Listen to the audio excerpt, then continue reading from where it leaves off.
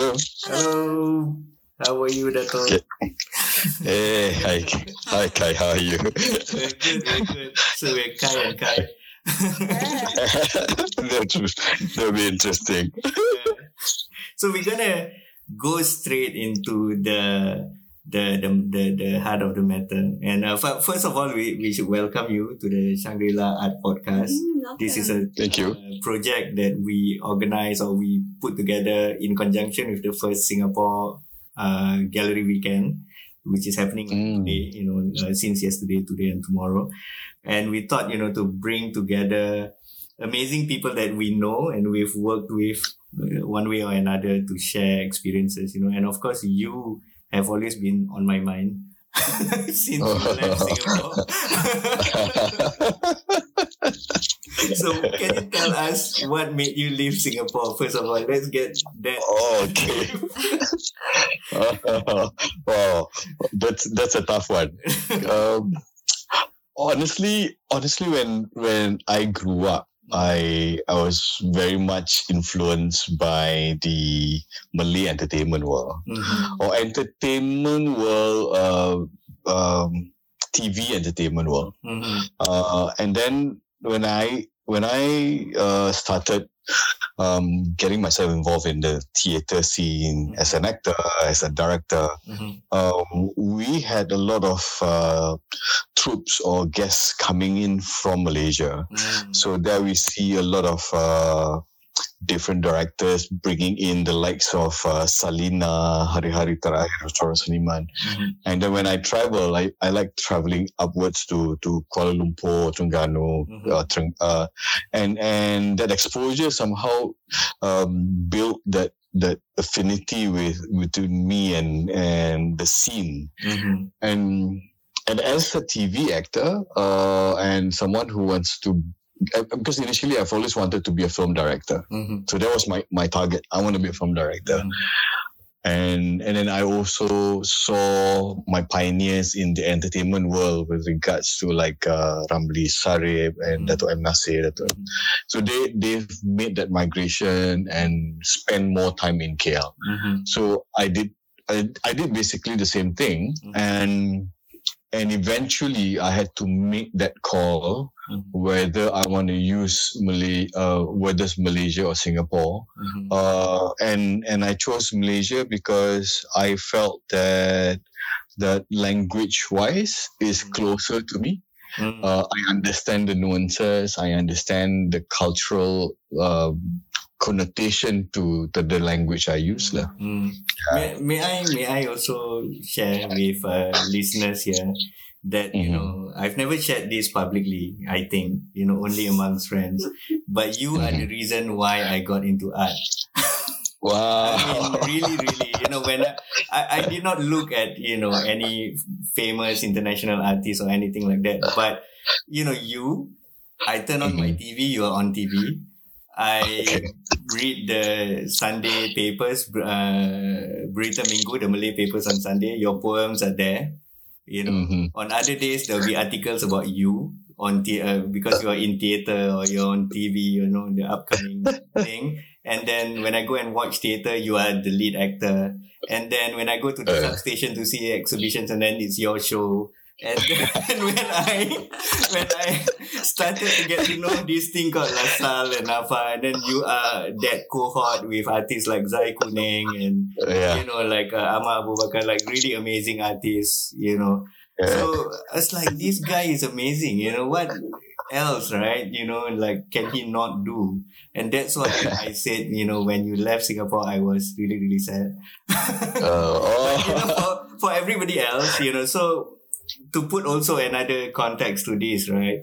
Dato' Khairul Anwar is the artist behind one of Singapore's most important contemporary art historical piece of work, which is the Three Thermos Flask. So this is the guy that caused all the trouble.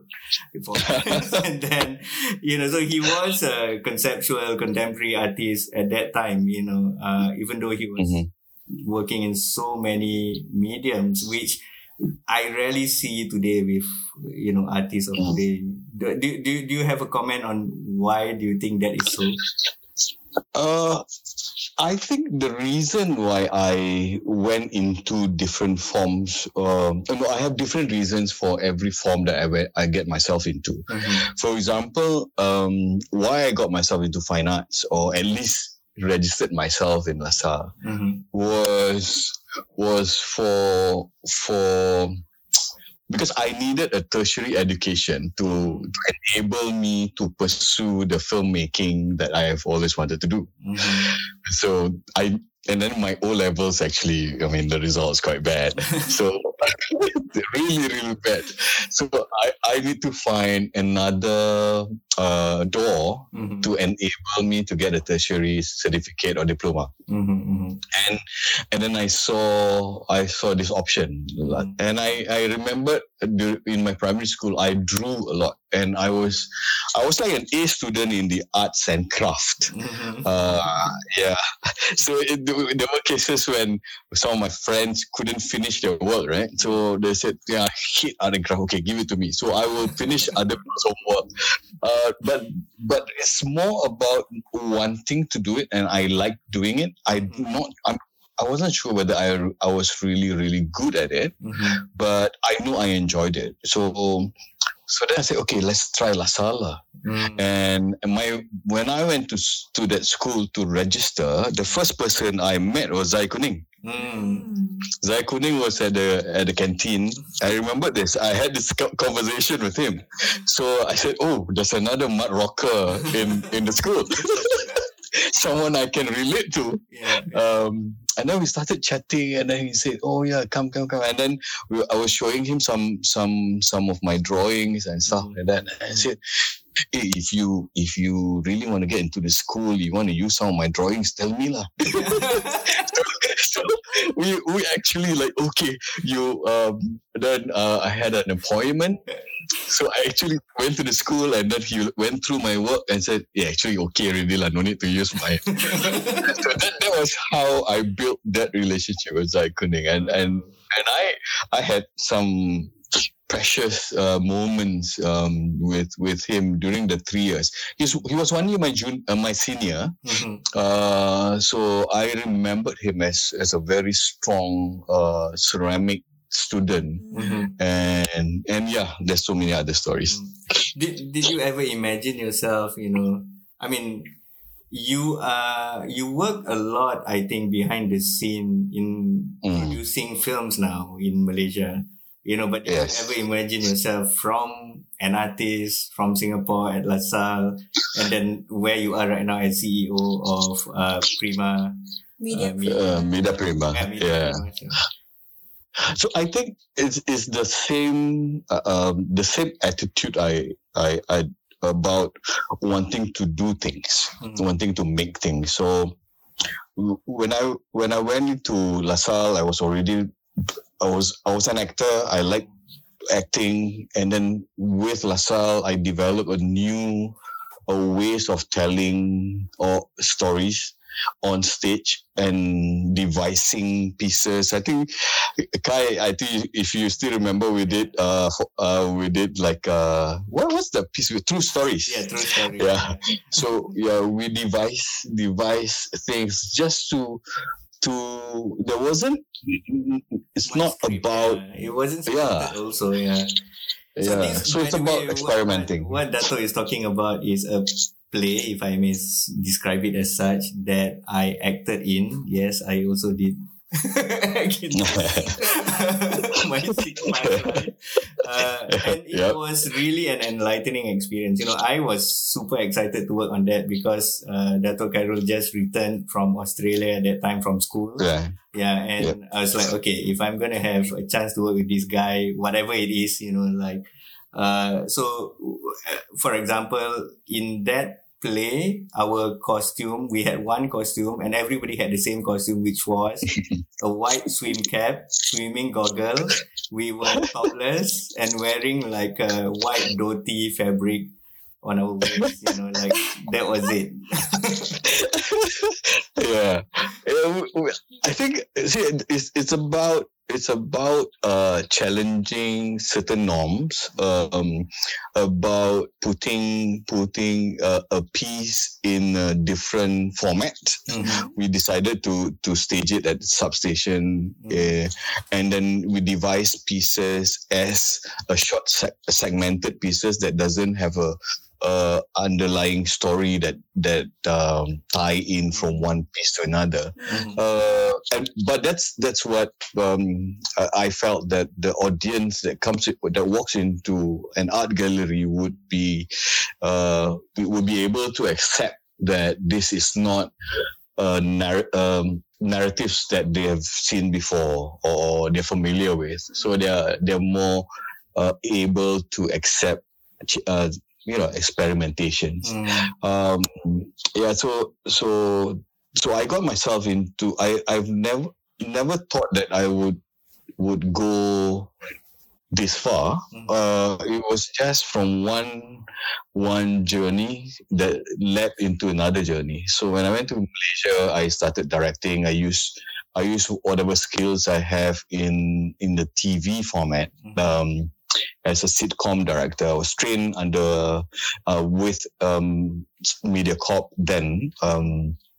We did Under One Roof, so I was one of the producers with Under One Roof, and then I learned that technique and brought it to Malaysia, and because I wanted to, I just lived in Malaysia and explore the industry, and then from one point led to another. And Dr. Kai, how has all of that kind of filtered into being a CEO and running a business? I mean, okay, this is quite a funny story because I like to plan what I do, or rather when I hit. Or say, for example, at the age of 30, I said to myself, okay, what do I want to do for the next 10 years? And then when I hit 40, I said, okay, I've produced, I've directed a drama series, I've created sitcoms in Malaysia, and it was quite successful. I've directed award shows, and I felt, okay, 40 to 50, what do I do? So I decided to dive into the corporate side of broadcasting because I was frustrated with the thinking process behind the people who run channels, who run TV stations. So maybe they need some innovation or someone who can throw a spanner into the works and see how we can grow. So that was the reason why I joined TV stations, because I didn't like the people I dealt with. But was there a way of thinking, like from your training as an artist and actor, that has helped you? Yes, definitely, because as I mean in throughout the experience that I went through as an actor, director, stage, TV, understanding audience and customers was what the corporate side was all about. So what I bring to the table was the ability to craft as an artisan, to create certain experience for the viewer. So that experience, I mean, I started like from the age of 18. So 18 to when I hit 40, I had enough experience to be able to judge whether a concept would work or not, and what would be the best treatment to deliver a certain product to the customers that we target. So learning about the customer was very quick for me. But creating the product was my strength. When other corporate players wasn't able to adjust with the very fast changing broadcast industry or content industry. So that ability or that experience, I mean, I don't know whether like how I discovered about art in primary school. I don't know whether I'm good at it or not, but I know I like doing it, and I don't mind spending time thinking and finding solution. And I think as an artist, half of the things you do is to find solution aesthetically, finding solutions narratively. But in the corporate sector, it's about finding solution in the business side. But the ability to have creative thinking and innovation is a practice that there's no school that actually teach you. I think another quality that you have, that also I think make it work really well in the way you work with directors of TV, like films and the actors, even the crew, is the fact that you came from a background as an artist, so you understand their suffering, you can speak with them, and you're not another CEO who will not understand when an actor says, I have no money to survive the next month. Or do you think that is a big factor? You have that empathy. Yeah, and also as a CEO, it's all about finding new revenue streams so that it will open up the industry wider, and that everybody would be able to earn a living. For example, one initiatives I did in Malaysia was, because I love comedy, coming from Under One Roof, so I understand it. I understand the structure of telling a joke. So when I look at say for example, I have my comic heroes in Malaysia like A.R. Bado, Jamal Shadat, and it saddened me when I see them coming in and out as filler for singers. So then I said to myself, no. I think as a comedian, the journey and the material that they have to go through is, or they have to work on the material that has to be current and they can't repeat. Unlike a singer, when they can use the same song and sing in 10 different sessions. So I decided to start looking for. We created a talent reality competition for comedians, and from that day until where we are today, we have today we get the singers to come in between the comedians. yeah. So we have managed that, and then we have managed. Some of the comedians that we discovered are now earning 6 figures a month in Malaysia. Yeah. So that's interesting, and I think that's what the combination of my journey as an artist, as a producer, and now in the corporate side, understanding how the money side of things work, pulling in the resources and creating the right product. I think that's what it is. That's just my job now. I have one really burning question that okay. I need to ask you this, okay. With all your experience, I think Malaysia or whether anywhere else you would have done this, right? It is a place. But the fact that you went up from being an artist, and I know you as a poet, as an actor, as a director and all this.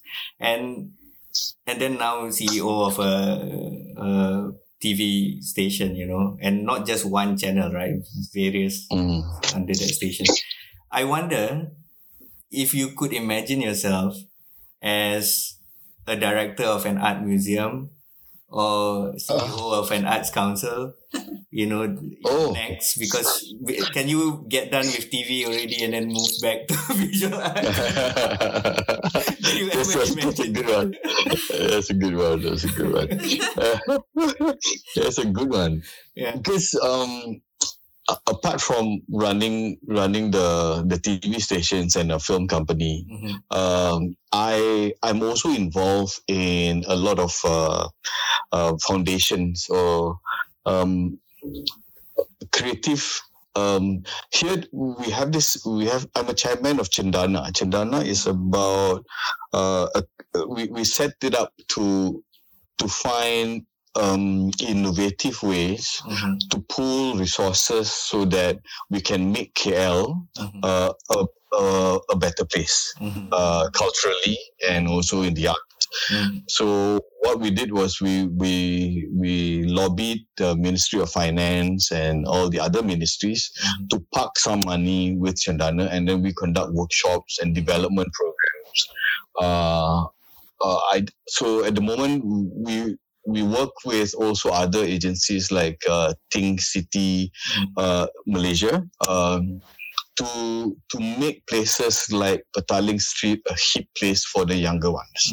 We did art in the city and trying again bringing our knowledge about Malaysia or the people of Malaysia, understanding the customers, and okay, this is what they want and they need, and then find a common ground where we can grow together. It has to be fluid. It cannot be. We decided not to make it very rigid like a festival, but we wanted it to be at the street level, at the event level, and then maybe slowly grow it into a festival level. But what we wanted to do is to get Malaysians to interact with such activities and also what they see on the streets. Say, for example, murals on the streets of Petaling Street. By having those murals, people put some care to the place. So you tend to, look after the place better. So those are things that I'm also involved lah. To answer your question, I've never thought of it. But again, I have this new, but yeah, why not? I mean, something to think about. But the bigger question is the future of physical spaces lah. That is what we are thinking about now. Because in the film side, cinemas are closed, and the future of cinema is in question. Online cinema is maybe the way to go. I'm building a cinema online platform for Malaysia as well to find avenues for the producers to put up their work, and we will never know. Like home shopping, right? Or online shopping.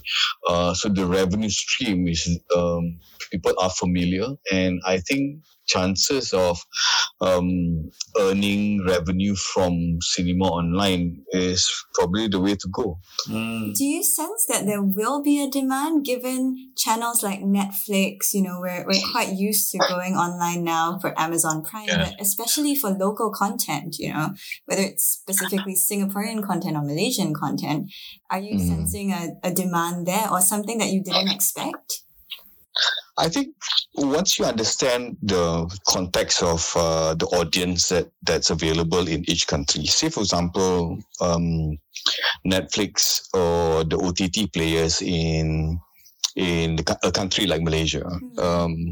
So the entry level, you have to pay a certain amount to subscribe.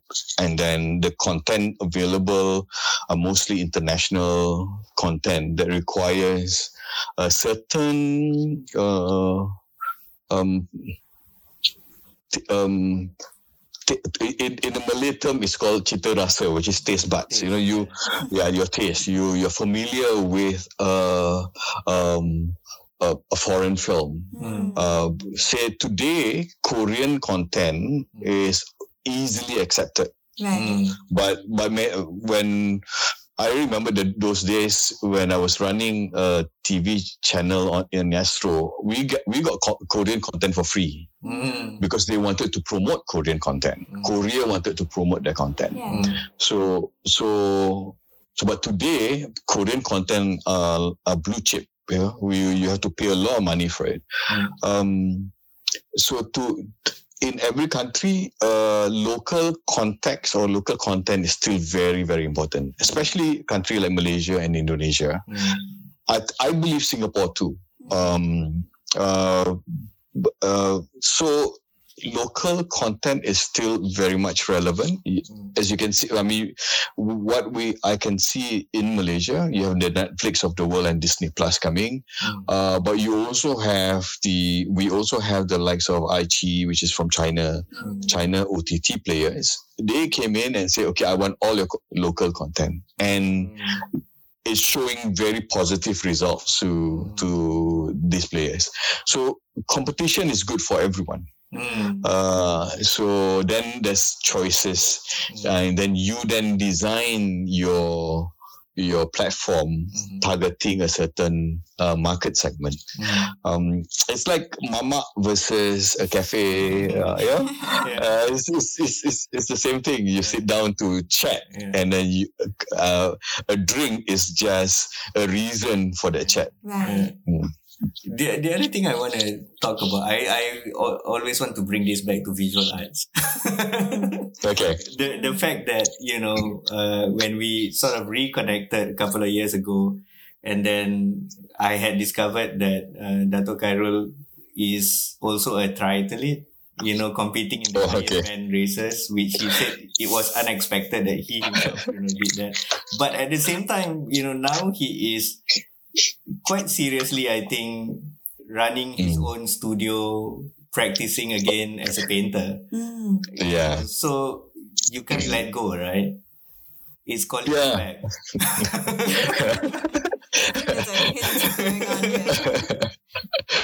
So how do you see yourself, now in your position, and then, you are painting again, and then I know that you get, for example, if you follow Datuk's Instagram feed, you see he gets visited by not just celebrities, but also artists and art critics, so it's serious stuff.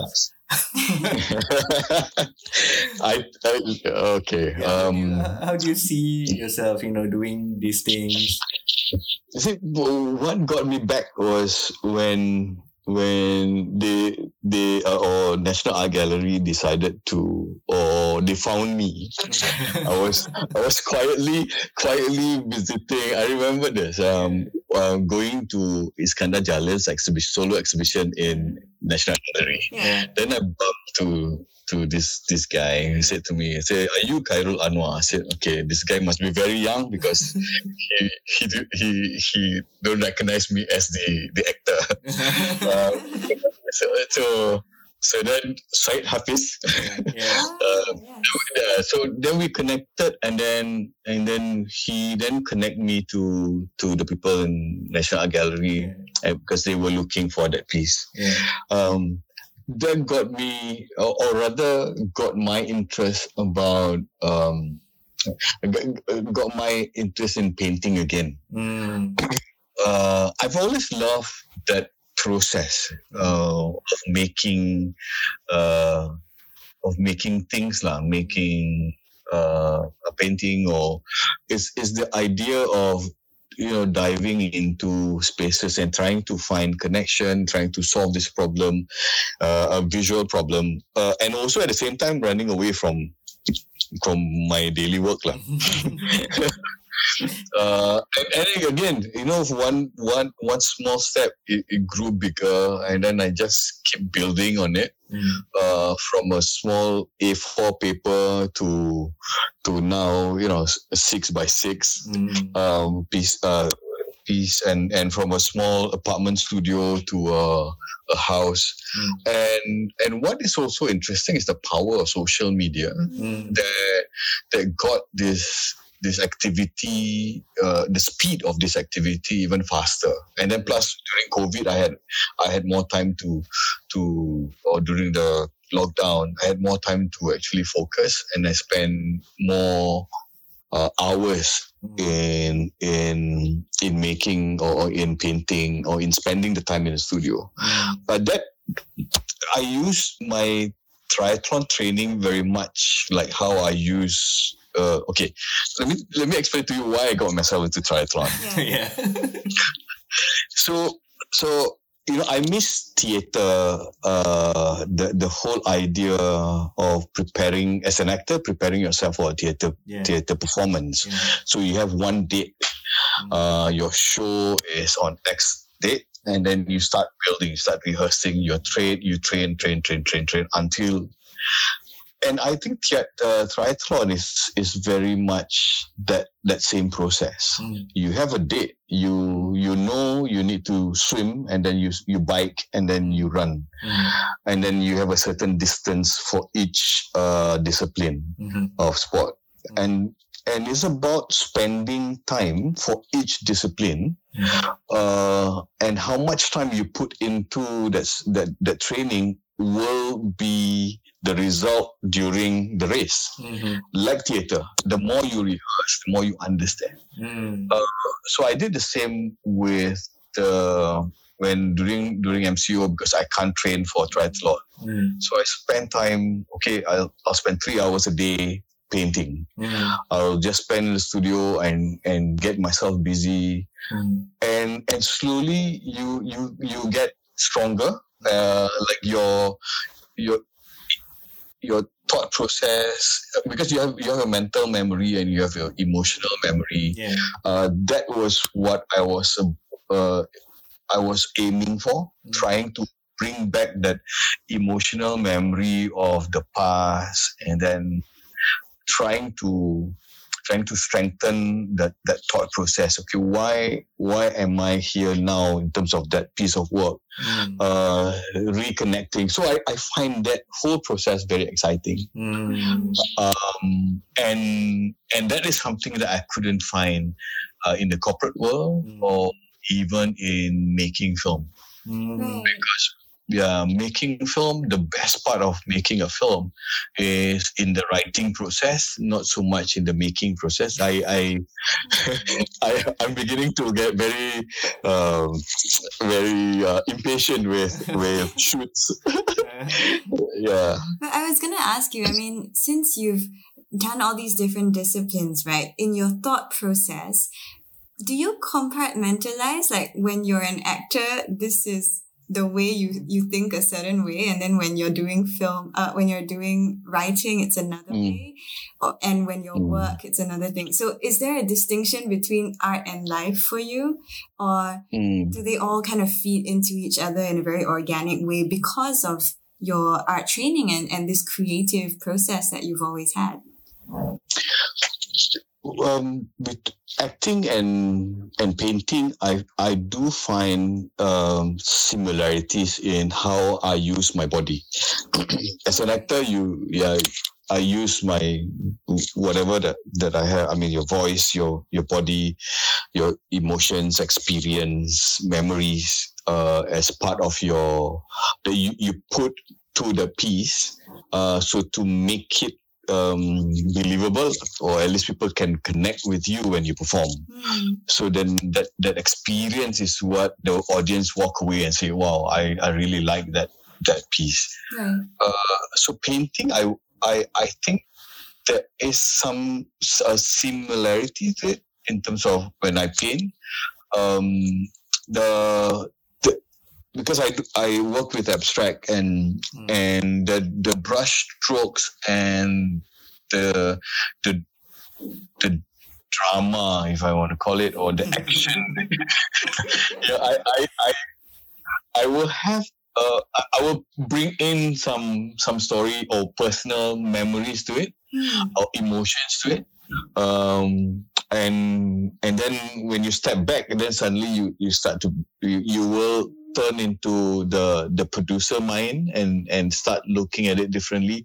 But in the act of making, you have to I carry the actor's experience to it, into that process. So same goes with sport. I find when I cycle in a race, bringing emotional memories will give you extra energy. At least 15 to 20% of your energy will come from when you trigger your emotions. This is quite interesting. I discovered because I'm as an actor, you know how to switch on certain points, right? So I switch on some memories about my youth or my late father. It just gives you that different energy that suddenly comes to you, and then apart from your gels and your power bars and all that, but you use whatever you have to go through. Amazing. So I think we come towards the end of our conversation today, sadly. We are going to go on until 4 a.m. today. Yeah. Wow. So this is quite an epic podcast marathon. We said 12 well done, 12, man. Well done. But it's not 12 to 12. It's 12 to 4. Yeah.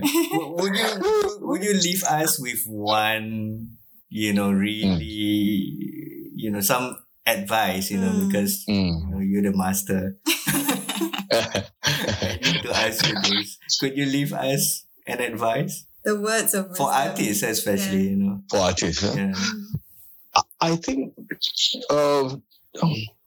when we grew up, we read a lot about the artists of the past, art history, and then as a young artist, you get attracted to the heroes that the story of the heroes that is being told to you. But I think the moment the faster you can drop